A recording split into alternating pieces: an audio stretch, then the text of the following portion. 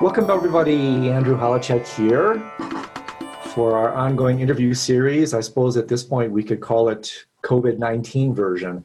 And it's really my delight to spend the next few minutes with an incredibly sensitive, compelling thinker, philosopher, Zach Stein. And as usual, I will read the formal introductory bio. And then you will agree, I'm sure, with me that this amazing individual has some very compelling things to say about what's happening in the world today with this virus. So, Zach Stein is a philosopher of education working at the interface of psychology, metaphysics, and politics. He has published 2 books, including Education in Time Between Worlds, along with dozens of articles.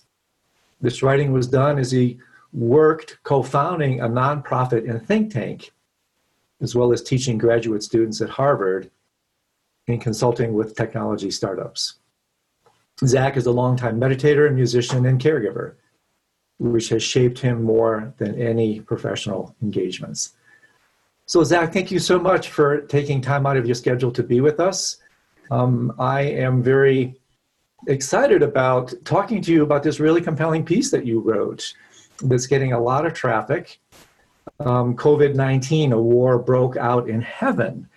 And there's so much here to really discuss with you, but I want to say at the outset that what struck me was the extraordinary parallels with your discussion of liminality, these kind of threshold states, and what the Tibetans speak about, as you know, at least Tibetan Buddhism, as Bardo principle.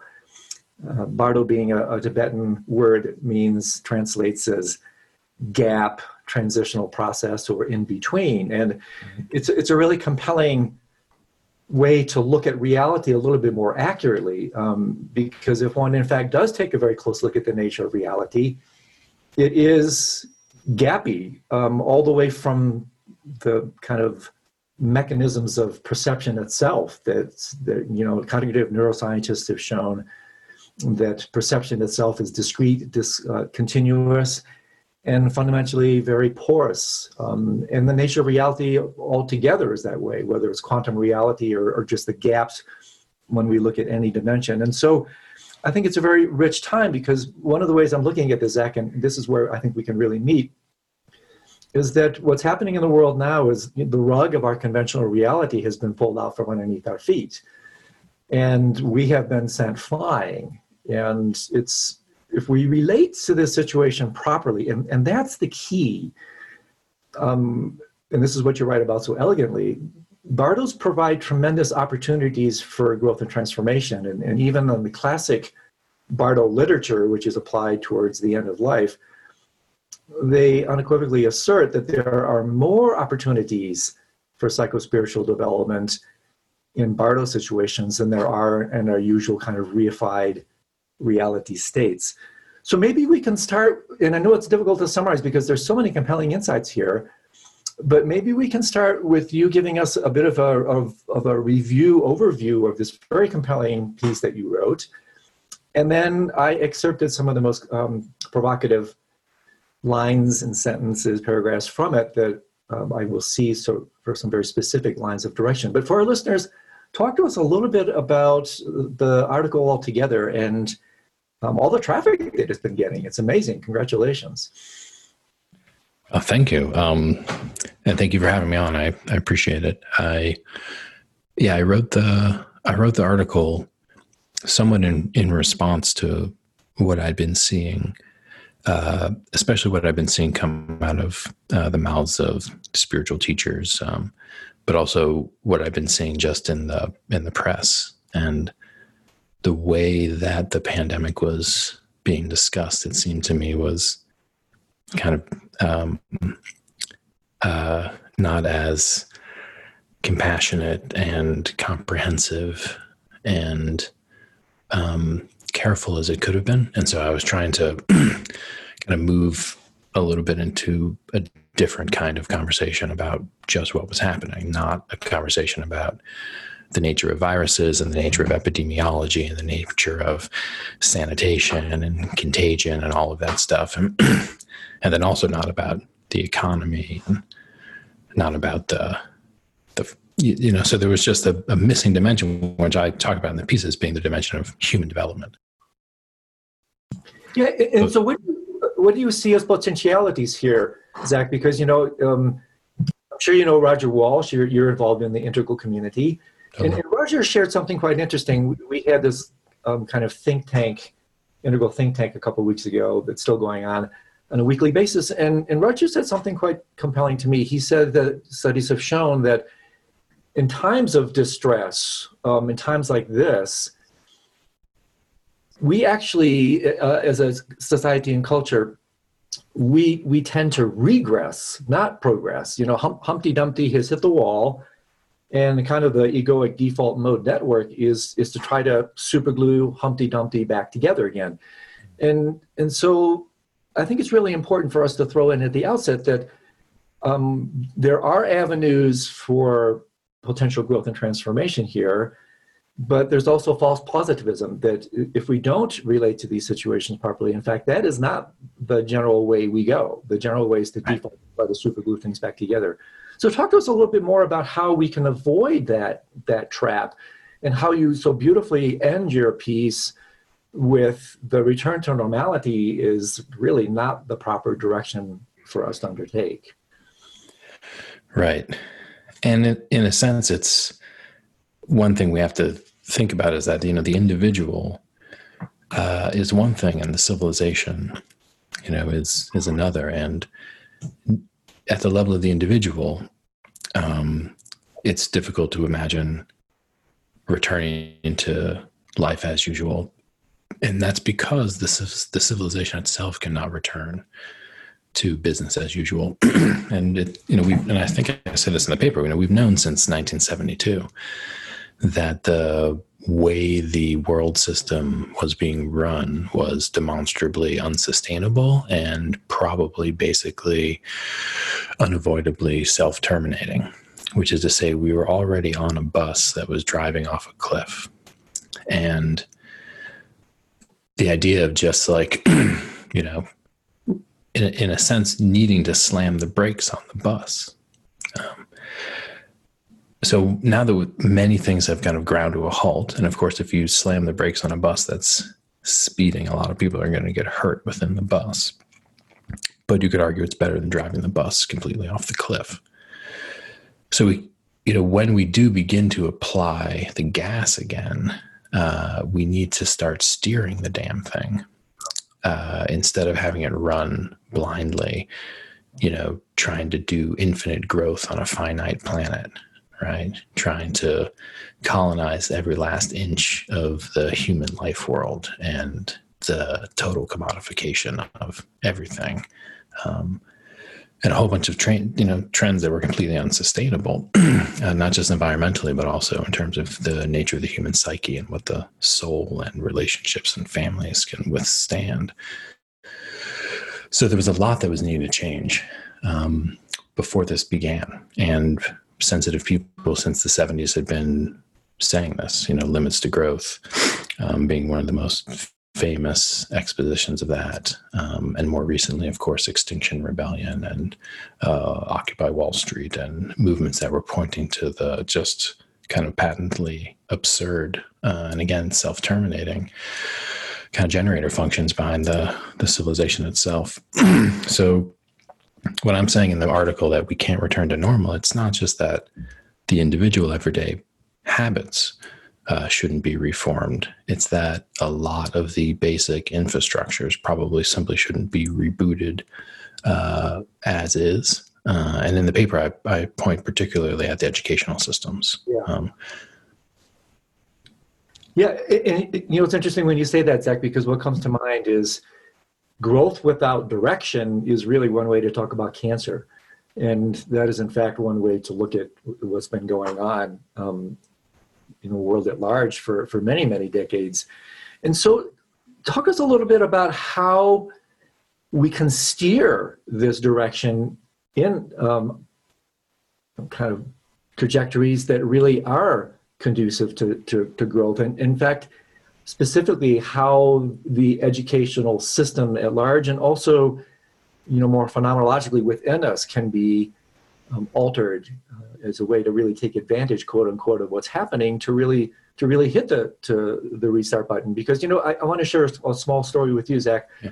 When I came out of my 3-year meditation retreat some 15, 20 years ago at this point, it was a space that now eerily similar to what's happening. In other words, when I came out of this retreat, it really was like a kind of a death for me. I mean, I went to this blast furnace of intensive practice, and absolutely, without question, it was a death, a Bardo experience for me. And when I came out, I realized I was in a very precious space, what the Bardo teachings refer to as the transition into the Bardo of becoming, called karmic Bardo becoming, which translates in Western terminology as kind of the habitual Bardo becoming.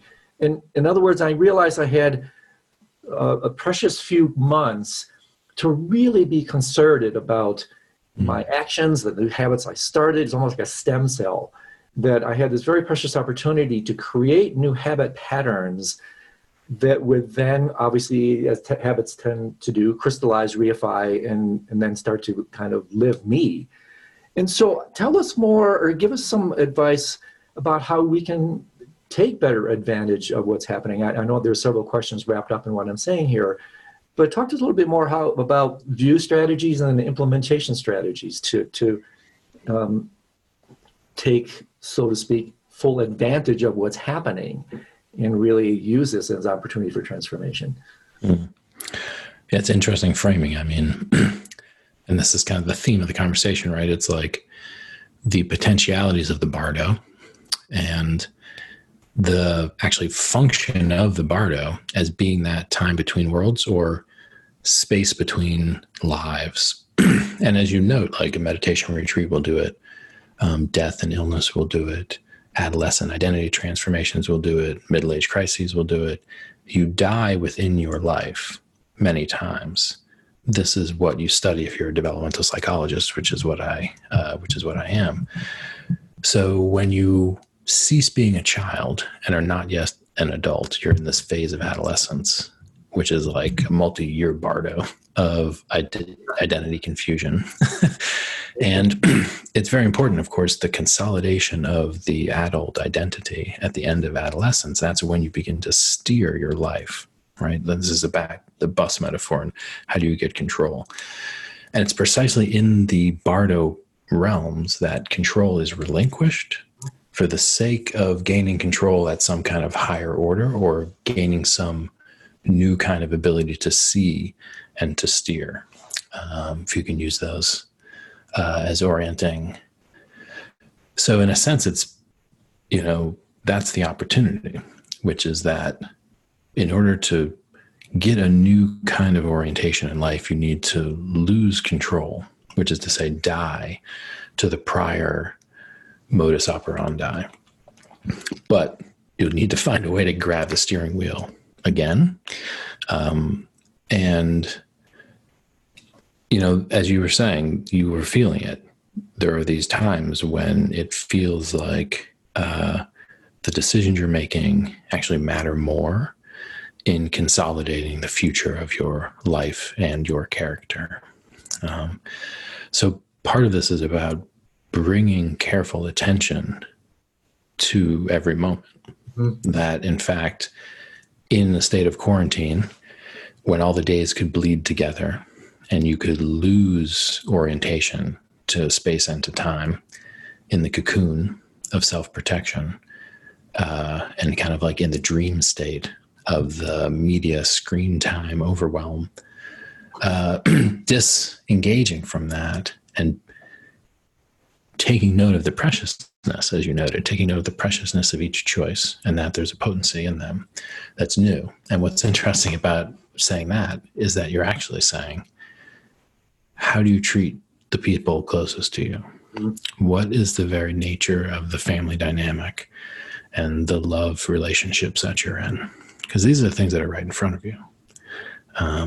And, I've been noting with educators that I've been talking to about the fact that, before industrial schooling, right, before the big factory schools, and especially before anything like a public school, the household was the center of cultural and economic production, right? That everyone was at home and all the teaching and learning was happening there more or less. And a lot, if not the majority of the economic productivity, which is to say making the basic goods and services. And so that hasn't happened. After that period, everyone left the home. The home is vacant. The home is empty for 12 hours a day, 10 hours a day. The kids are at school, the parents are at work, right? You're sent away from the home into the system to do this stuff, and then you come back to the home. We are now all thrown into a position that's almost like a rehearsal of pre-modern form, where the household itself becomes this unique locus of intergenerational transmission, teaching, learning, economic productivity, and the usual things that go on there. And so we're just not prepared for that. We kind of have adapted to a completely different style of being human, which allows us to be much less attentive, much less careful in the space of the home and in the space of the family than used to be.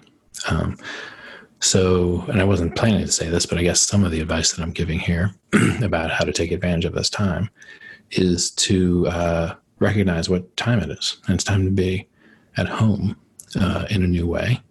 And it's time to recognize different aspects of our lives than the ones that are usually on center stage. Like, so for example, illness and death.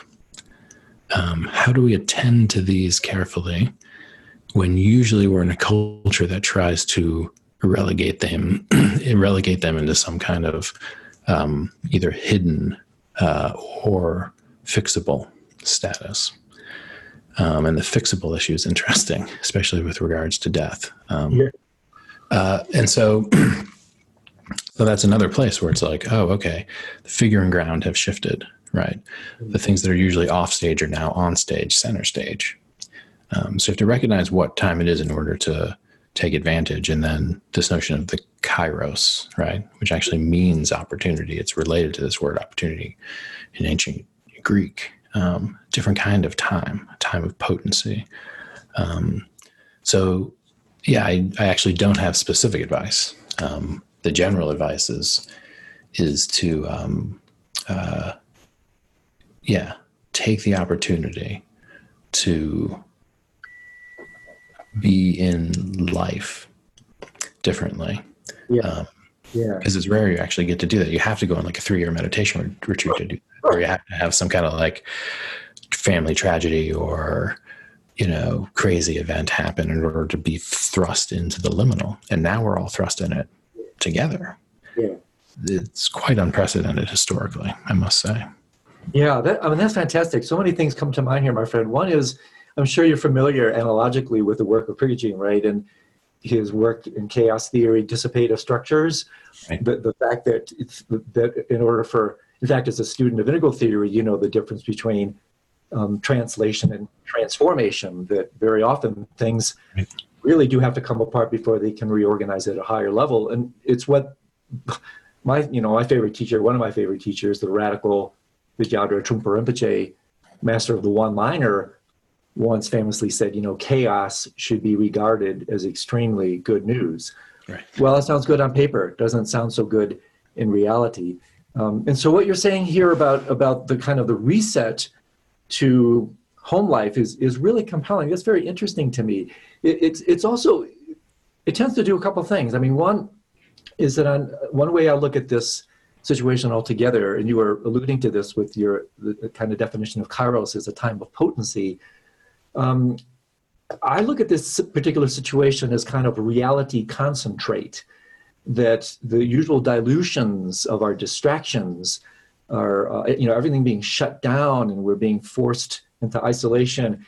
Really, as you and I well know, this is basically, it's just a kind of fourth level of retreat where we're really invited, if we relate to it properly in that way, to look at things in a completely new light. And for me, it brings the harsh, you could say the nobility of the noble truths into stark relief, the truth of suffering, the truth of impermanence and death.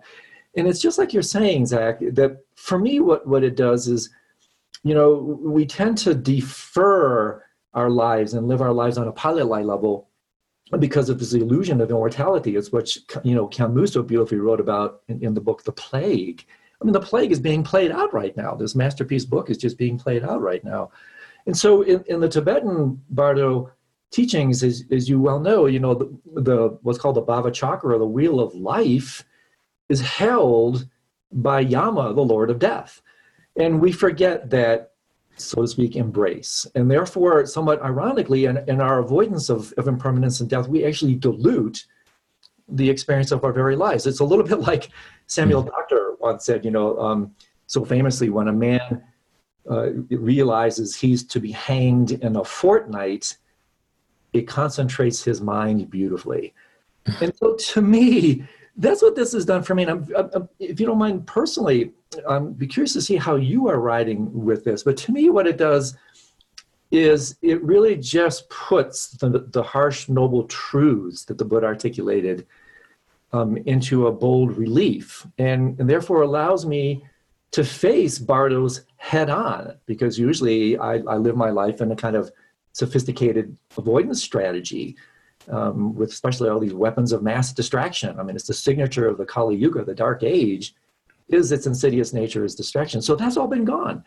And now we're invited / forced to look at things, to look at what the Bardos talk about as the bright lights, which is just the bright lights of these harsh truths.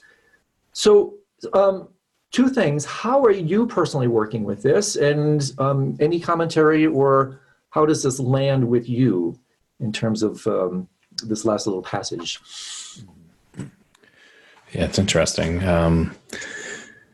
Yeah, I mean, personally, I think I'm in somewhat of a unique situation because, I never really speak about this publicly, but I will.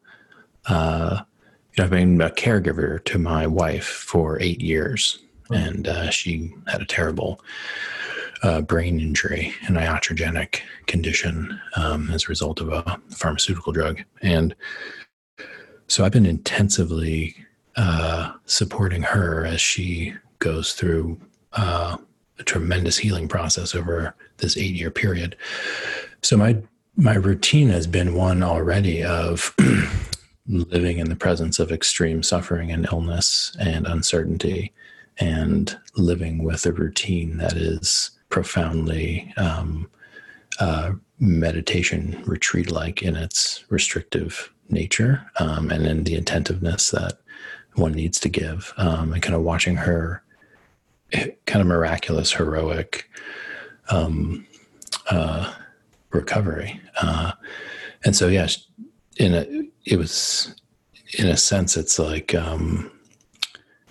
everyone is more stepping into the world that I've been into for some time. And of course, in the context of caring for her, I've been studying civilizational collapse dynamics and existential risk, and in conversations with people like Daniel Schmachtenberger and Jordan Hall about these things. And so, and in my conversations, even with Ken Wilber and Mark Gaffney at the Center for Integral Wisdom, we've been talking about exactly this kind of situation unfolding. So my professional work also, I was already basically expecting this to happen.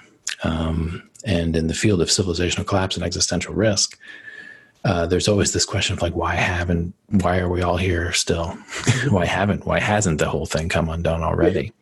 And so in a way, I think I was uniquely positioned, both because of the caregiving, and because of my professional focuses on these types of issues, that as it started to unfold, I felt a kind of stepping into it rather than an aversion to it and a stepping away from it.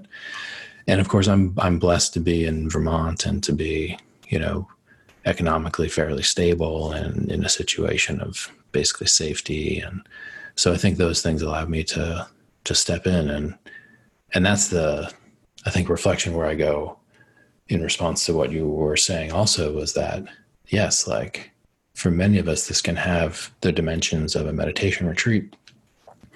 But for other people, it has the dimensions of complete economic ruin and complete Maslow level 1 fear reactions to disrupted supply chains of medical supplies.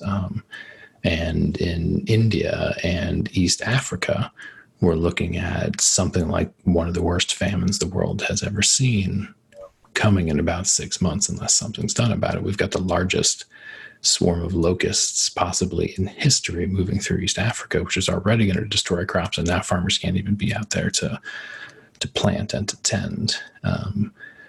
So there's an unfolding situation that in one way can be compared to that we're on a meditation retreat, but in another way this is slightly different because the whole world is kind of encased in something much more kind of high stakes and collectively dangerous.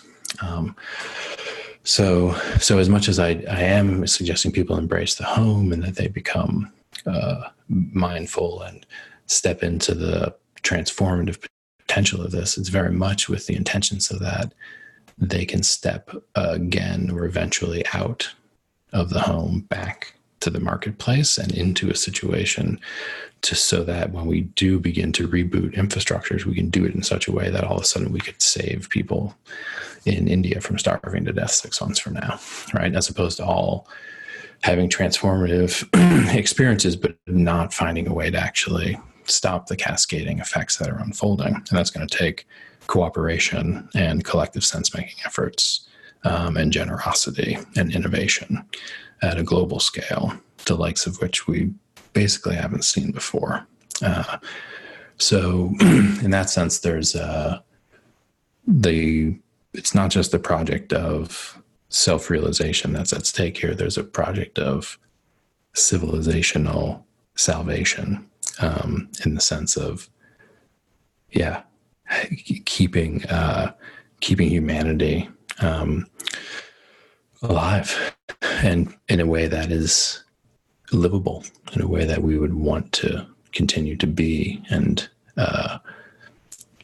so I'm holding that too in response because I feel both of them. I feel both a deepening of intimacy and a kind of enclosing in a kind of introversion and a kind of disappearance of identity. But I'm also feeling this call to kind of like into the Vajrayana kind of like expansion of those energies, a deepening of personality, a divination, and a empowerment of human action and choice, so that the opposite of a quiescence, like a moving into a speaking and doing that could again stop the largest famine the world has ever seen, stop the United States from descending into something like a civil war or a biomedical authoritarian regime. There's a lot of scenarios that are, because we're in the liminal, we're actually considering them, right? Because we're in the liminal, our imaginations are flooded with all of these potentialities, utopian and dystopian. And mostly the weight's tipped towards the dystopian at this point. So whatever we can do at home to transform, we need to then find a way to bring back into the street and into the halls of power. And that was a mouthful. Yeah, no, it's fantastic. I mean, first of all, really beautiful rendering, Zach, and also thank you for your courage and transparency and sharing what you did around your life. That's really very personally moving to me. There's so much to just run a little bit of commentary on. The Khenpo Karthar Rinpoche often talks about the so-called rebirth process. The Bardo becoming is Bardo of possibility. And I think, again, that's just a reiteration of the central narrative that is the most important thing I'm hearing here, is how can we, in fact, transform obstacle into opportunity. But I want to start, with your permission, individually and then transition culturally, socially. And that is how, both in your personal experience, you have a lot of, lived experience that you can share with us. What kind of advice can you give to people that are new into the terrain that you've been ensconced in in so many years, in terms of avoiding burnout? How does one care for oneself to better care for others, because obviously, it's like when you're in an airplane, right? And their oxygen masks drop. The first thing they say is put the mask on yourself first. And so we start where we are. We start with ourselves. So are you okay sharing with us some of your own coping strategies to avoid burnout, to keep your heart open when the egoic default is in fact defensive self-contraction? So what can you share with us along those lines from your own experience? Because I think a lot of people are really clamoring for guidance in terms of this uncharted territory. I mean, bardos by definition are unfamiliar. And for someone who's been in that space, as you have, I'm sure our listeners would be very grateful of any advice you might have along coping mechanisms.